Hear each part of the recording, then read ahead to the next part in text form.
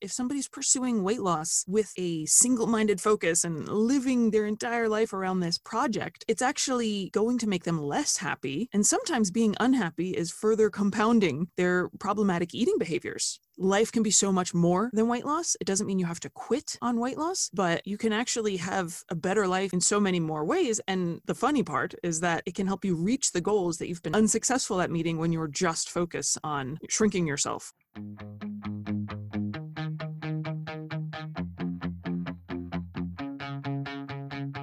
Hey, you're on air with Ella, where we talk motivation, mindset, personal development, basically everything you need to get more of what you want and less of what you don't. Let's go. Hey, you're on air with Ella, and I am so pleased to be welcoming back two-time guest, now 3, Georgie Fear. Hey, Georgie, how are you? Hey, Ella, I'm so glad we get to hang out again. We did episode 53 and 58. Okay, 53 and 58. That was in 2015, Georgie. I will make sure to link back to those, but wow, that was 5 years and 17 lifetimes ago. Agree? Yeah, I think it was pretty funny to chat about how much has changed in 5 years. Can you tell everybody who hasn't met you yet who you are, Georgie? Totally. My name is Georgie Fear. I'm a registered dietitian, and I grew up in the States, but now I live in Canada, the Great White North. But I work with people all over the globe doing internet virtual nutrition counseling, and it's great. With a name like Georgie Fear, you had to be a public persona. It had to happen. It's a shame I didn't finish my PhD, because then it would have been Dr. Fear. Come on.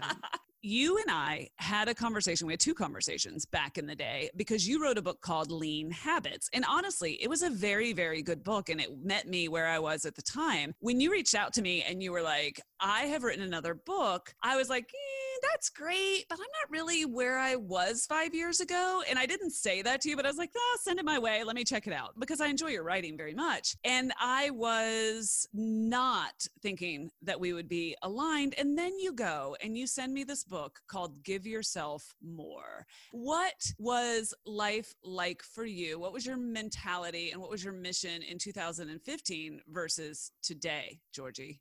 In 2015, I was doing the same sort of job that I'm doing now. I was a registered dietitian. I was doing nutrition counseling.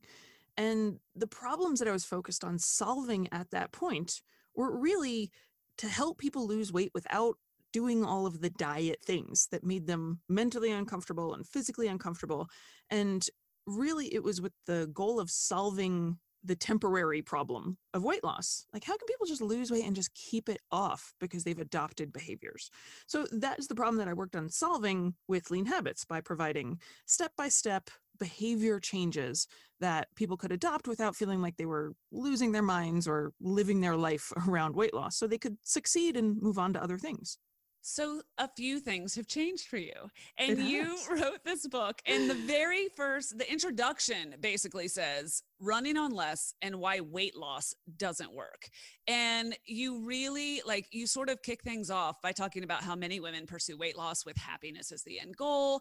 And that basically, in essence, that treating weight loss as the embodiment of self-improvement is a really losing proposition. Expand on that for me. It totally is. I mean, weight loss can be a way to improve some aspects of our lives. It can make us physically healthier. It can make us more athletically capable. It can do some things. But when we think of that as the be all and end all of self-improvement, to where most people, most females, if you ask them what they'd like to change about themselves, I'd bet many of them, if not all of them, well, not all of them, but more than half, I'd say, are going to say something about their weight or appearance, because it's almost like the first go-to that people think of when they think of self-improvement. My own progression between, say, 2015 and 2020 has been, and like other professionals, we want to help people have better lives. We want to help them be happier. But if they succeed at weight loss, that doesn't necessarily make people happy. And sometimes if somebody's pursuing weight loss with a single-minded focus and living their entire life around this project, it's actually going to make them less happy. And sometimes being unhappy is further compounding their problematic eating behaviors. So I guess Give Yourself More was my way of helping people see that life can be so much more than weight loss. It doesn't mean you have to quit on weight loss, but you can actually have a better life and enjoy your own presence in so many more ways. And the funny part is that it can help you reach the goals that you've been struggling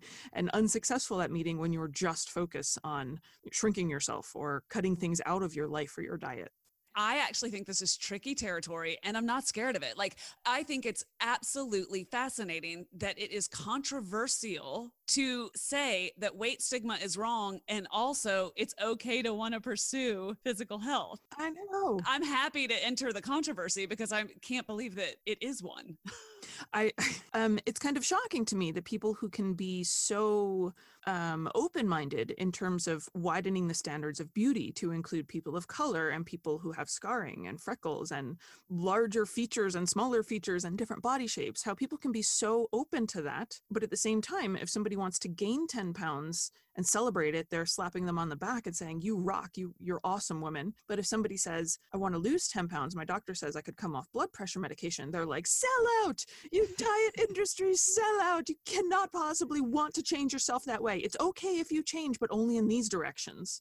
I just think that's such a double standard. I think it's every woman's right if she wants to cut her hair short or grow it long or help her body become stronger. You know, if we're just talking within the realm of health, if somebody wants to be bigger or smaller, like let people do what they want to do. Don't shame anybody.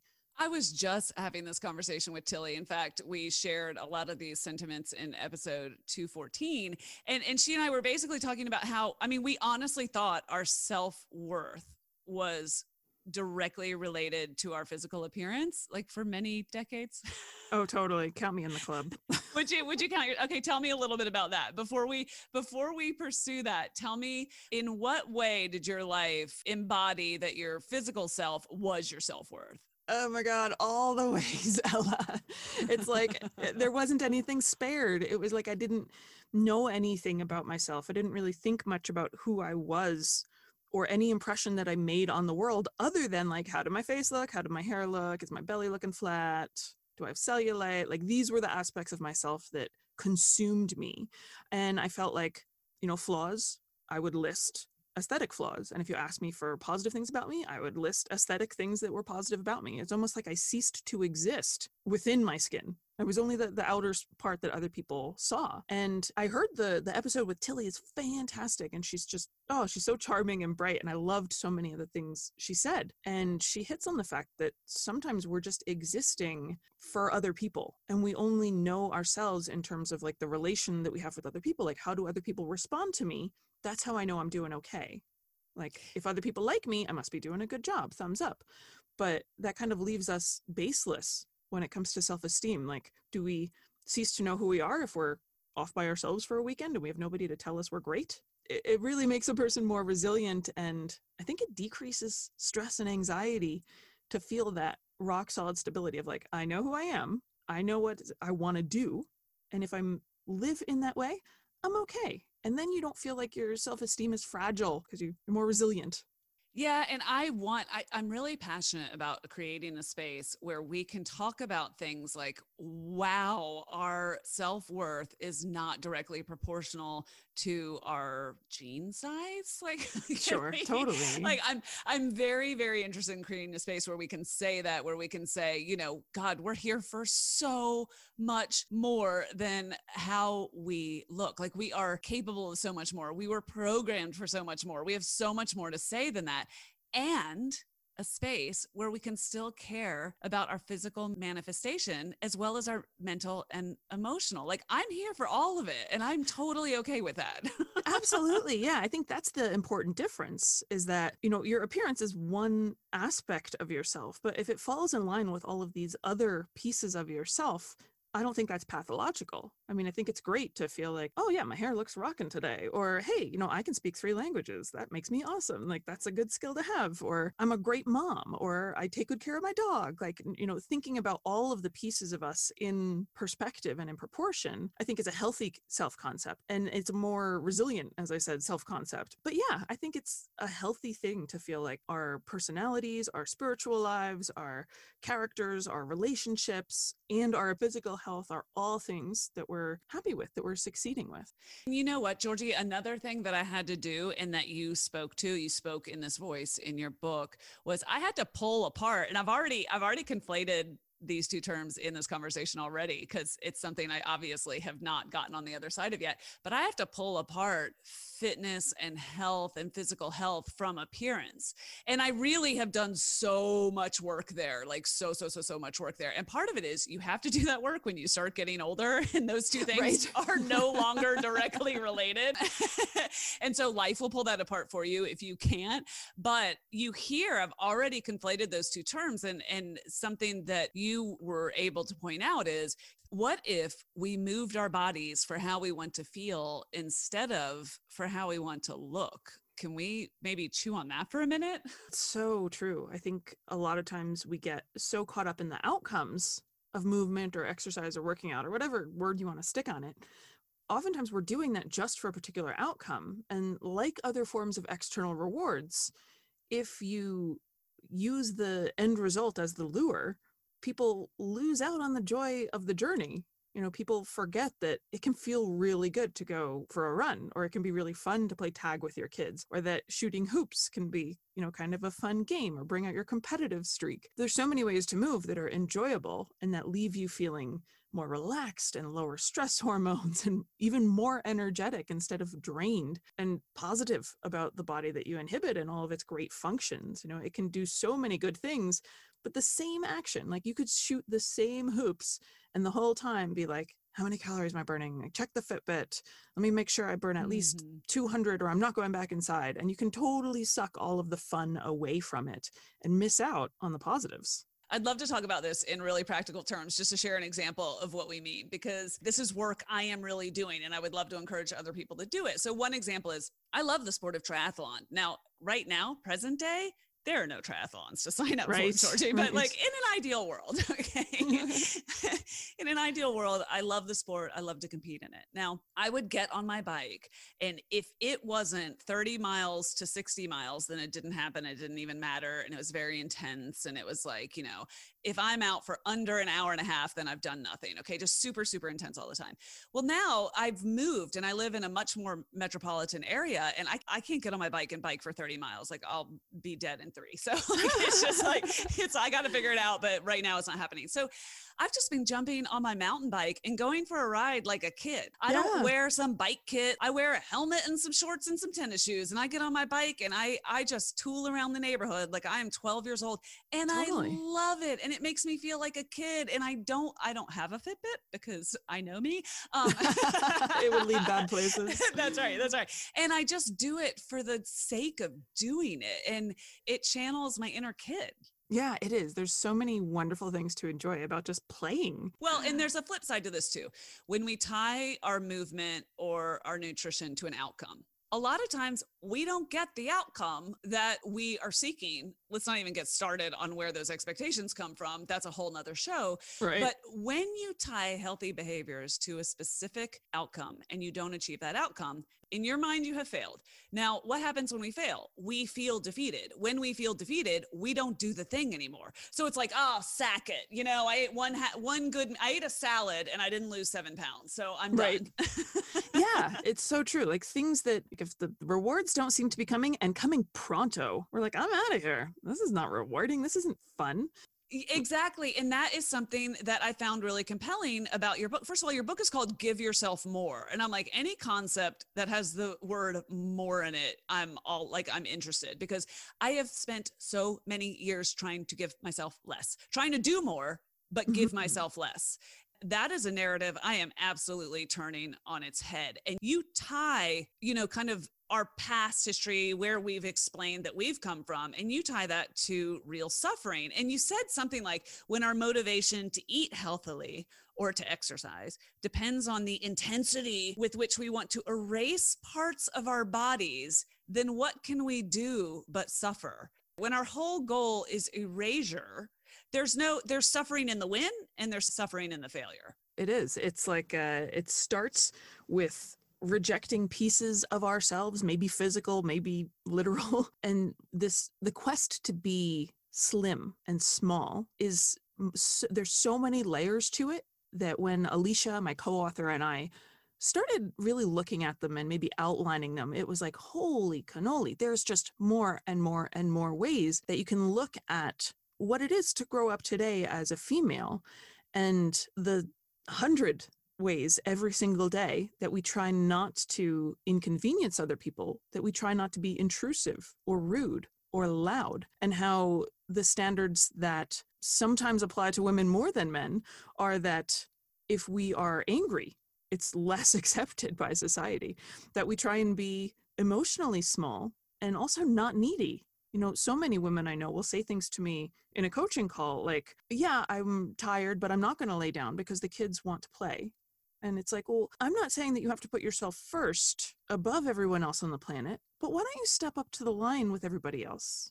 Like, why don't we acknowledge your own needs are just as valid and as important rather than just defaulting to, I don't get what I want, they get what they want. Yeah, I don't know what this attraction to suffering is. It's like we think we get points for suffering. Totally, like the martyrdom of the modern woman. There you But go. There's your true. next book. You're welcome.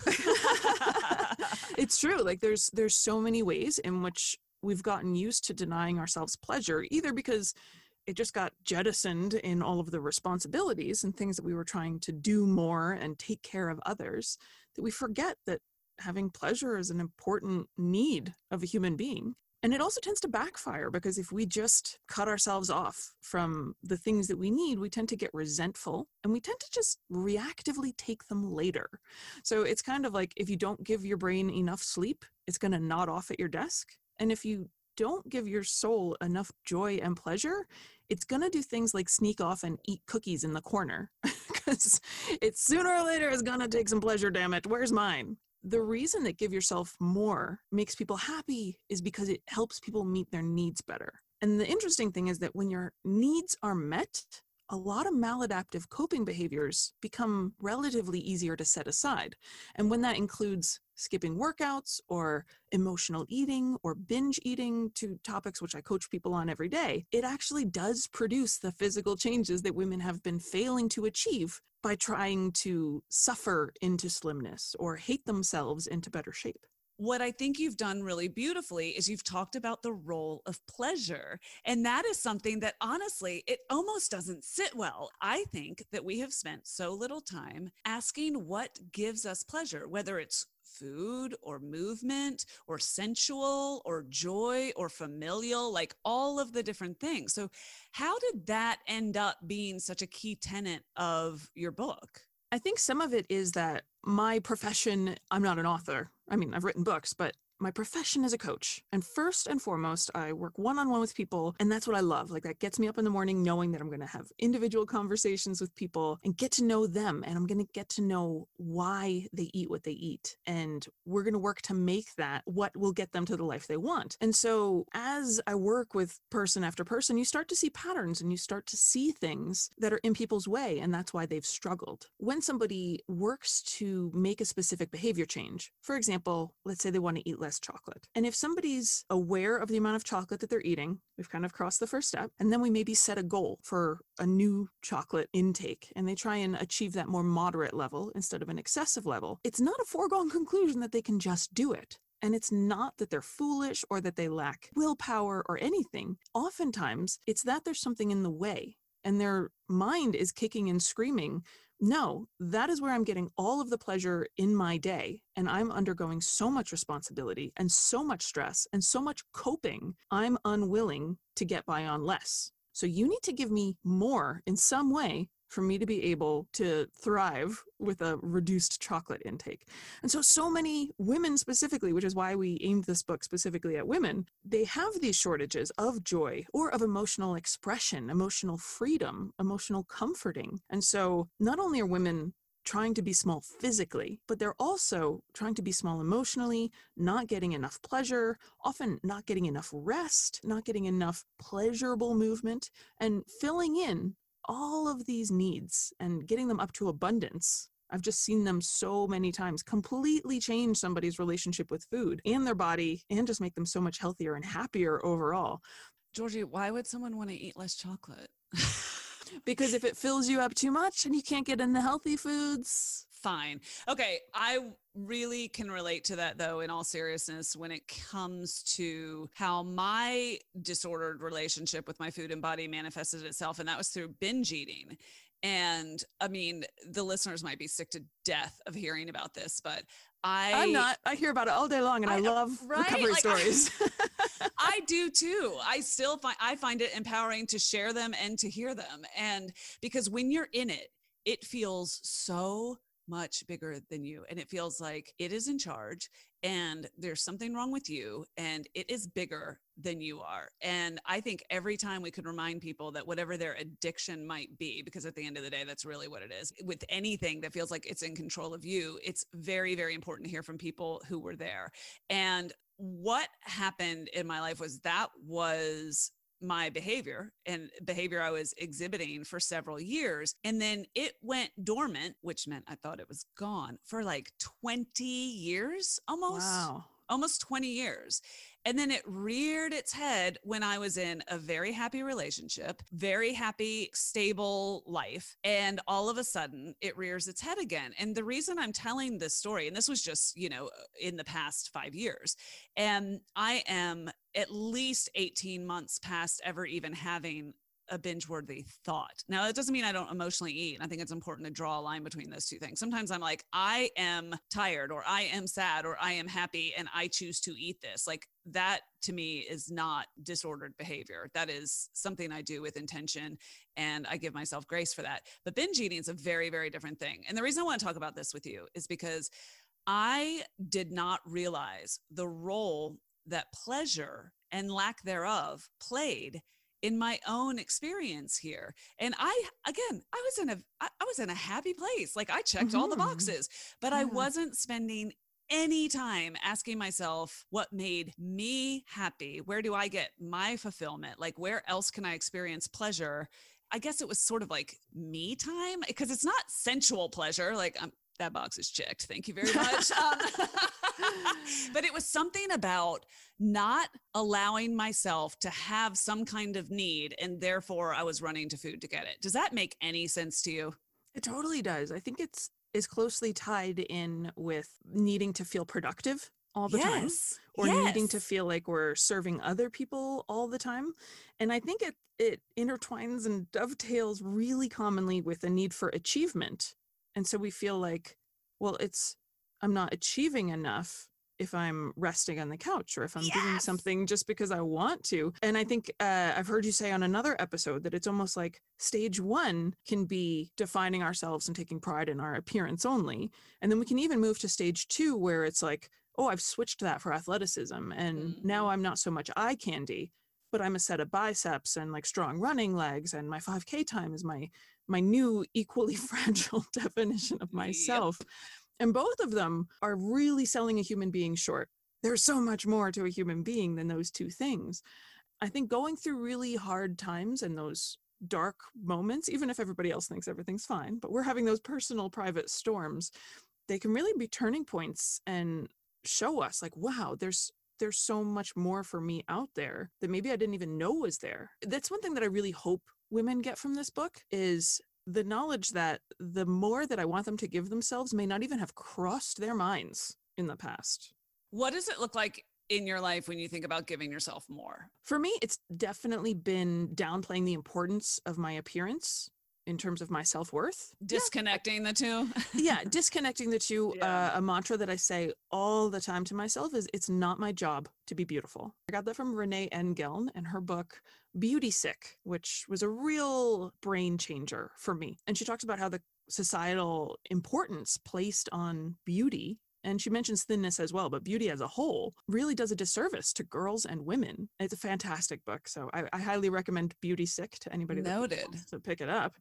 After I read that book, I was like, that's so true. Like, it's not my job to be beautiful. I'm not an actress. I'm not a model. I am a nutrition professional. It's my job to know my field, to be empathetic, to be caring, to help people achieve results.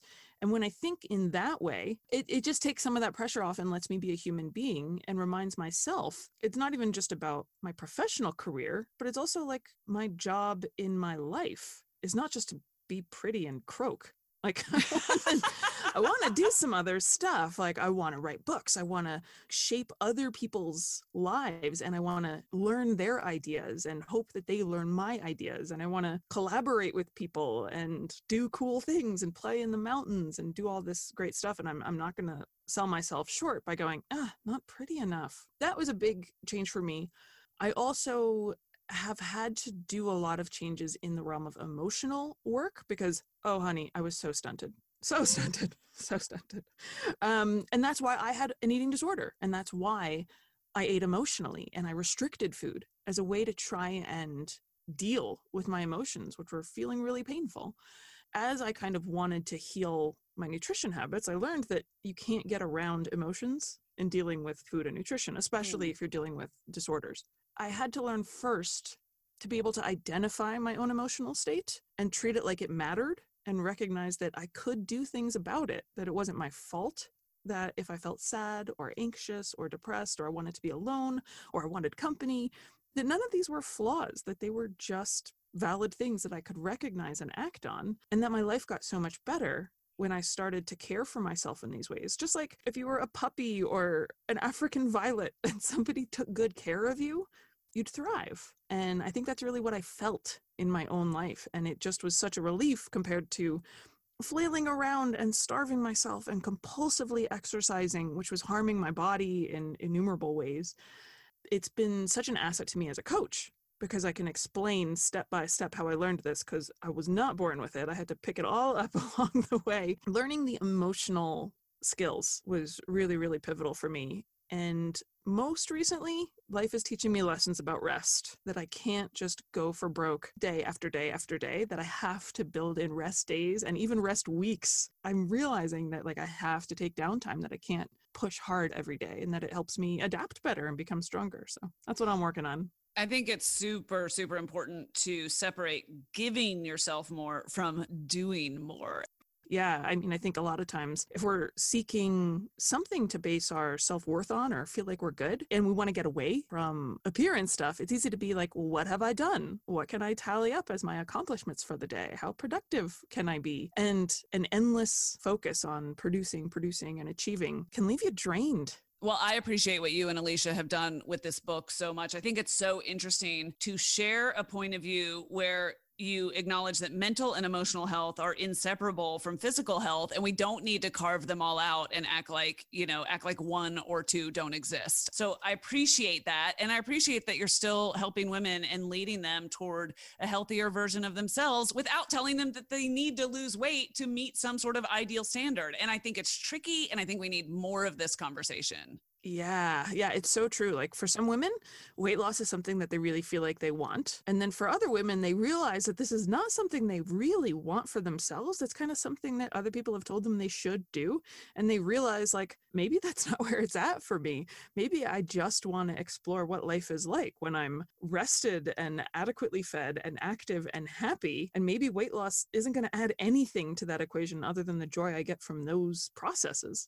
Georgie, thank you for this. And thank you for this great book that I can't wait to share with everybody. It's called Give Yourself More, and it's by Georgie Fear and Alicia Fetters. And I appreciate you so much.